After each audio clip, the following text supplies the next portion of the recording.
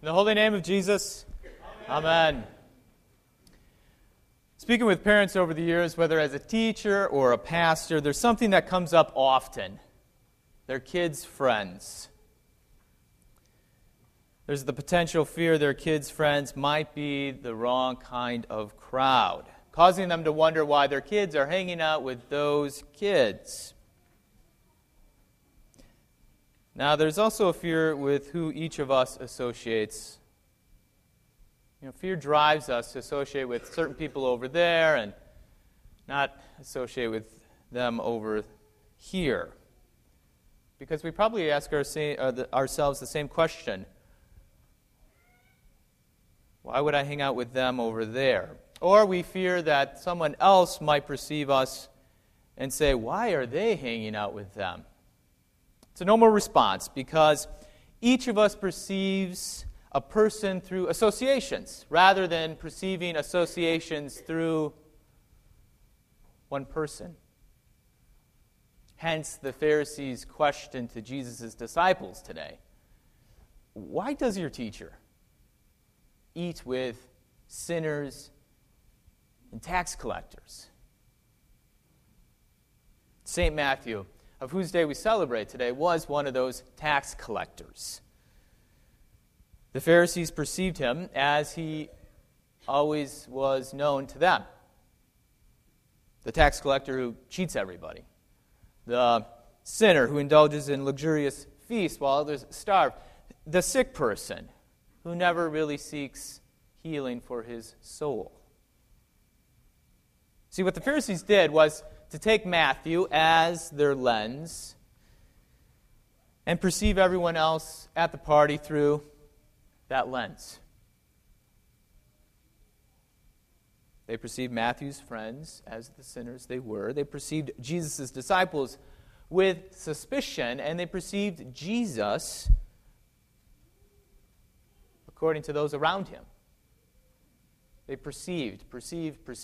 But perception is not reality. Because Jesus is the reality through which we see reality. The Pharisees are like any normal person, and we could probably view them as judgmental, but I think if we do, then we judge ourselves and how we actually perceive the world. Because the Pharisees perceived Jesus like we have perceived everyone else. But what the gospel is telling us this morning, what Matthew is telling us, is not to perceive Jesus through him, through the tax collector, but to perceive the tax collector, to perceive Matthew the saint through Jesus. See, rather than perceiving Jesus through those who he eats with, we perceive those who he eats with through Jesus.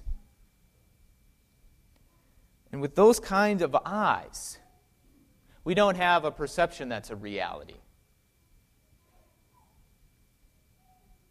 But we have reality as reality. Because Jesus is the great physician who is not overpowered by his sick patients. Rather, we see his sick patients through Jesus and we say, he's going to be healed. In fact, everyone will be healed.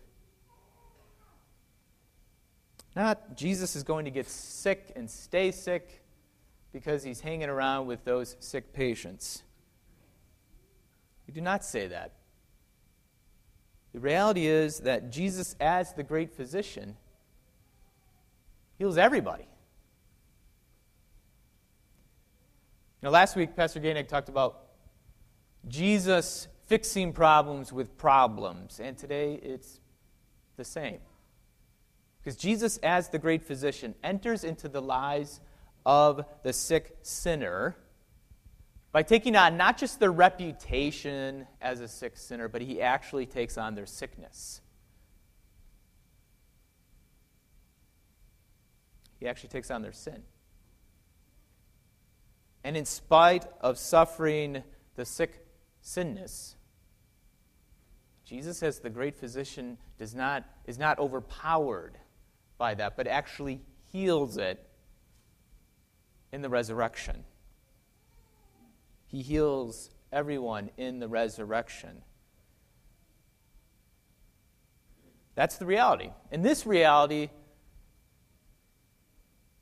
has already been done on the cross. Jesus has already done this on the cross. He entered into the life and death of every sinner, you, me, everybody else in the world, and he nailed our lives to the cross. And then took us through the grave and healed us in the resurrection. That reality has been given to us in baptism. Jesus in baptism has opened our hearts and minds to that reality, and nothing can change it, not even our perceptions, because that's just the way it is. Because this reality now changed and continues to change everything and everyone associated with Jesus, we can no longer view Jesus. We can no longer perceive Jesus through those he eats with, but rather we actually see. We do not perceive, we actually see everyone he eats with through Jesus. Which means we actually see people through the host.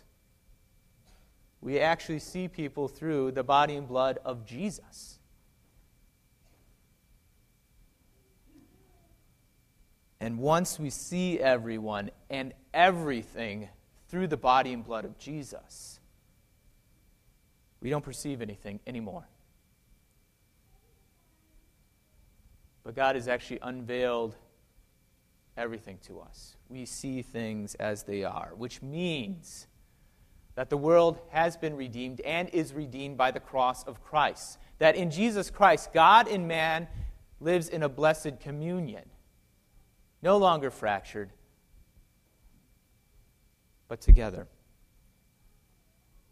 And we actually see that the kingdom of heaven is breaking into the kingdom of this world through the church, forgiving sins,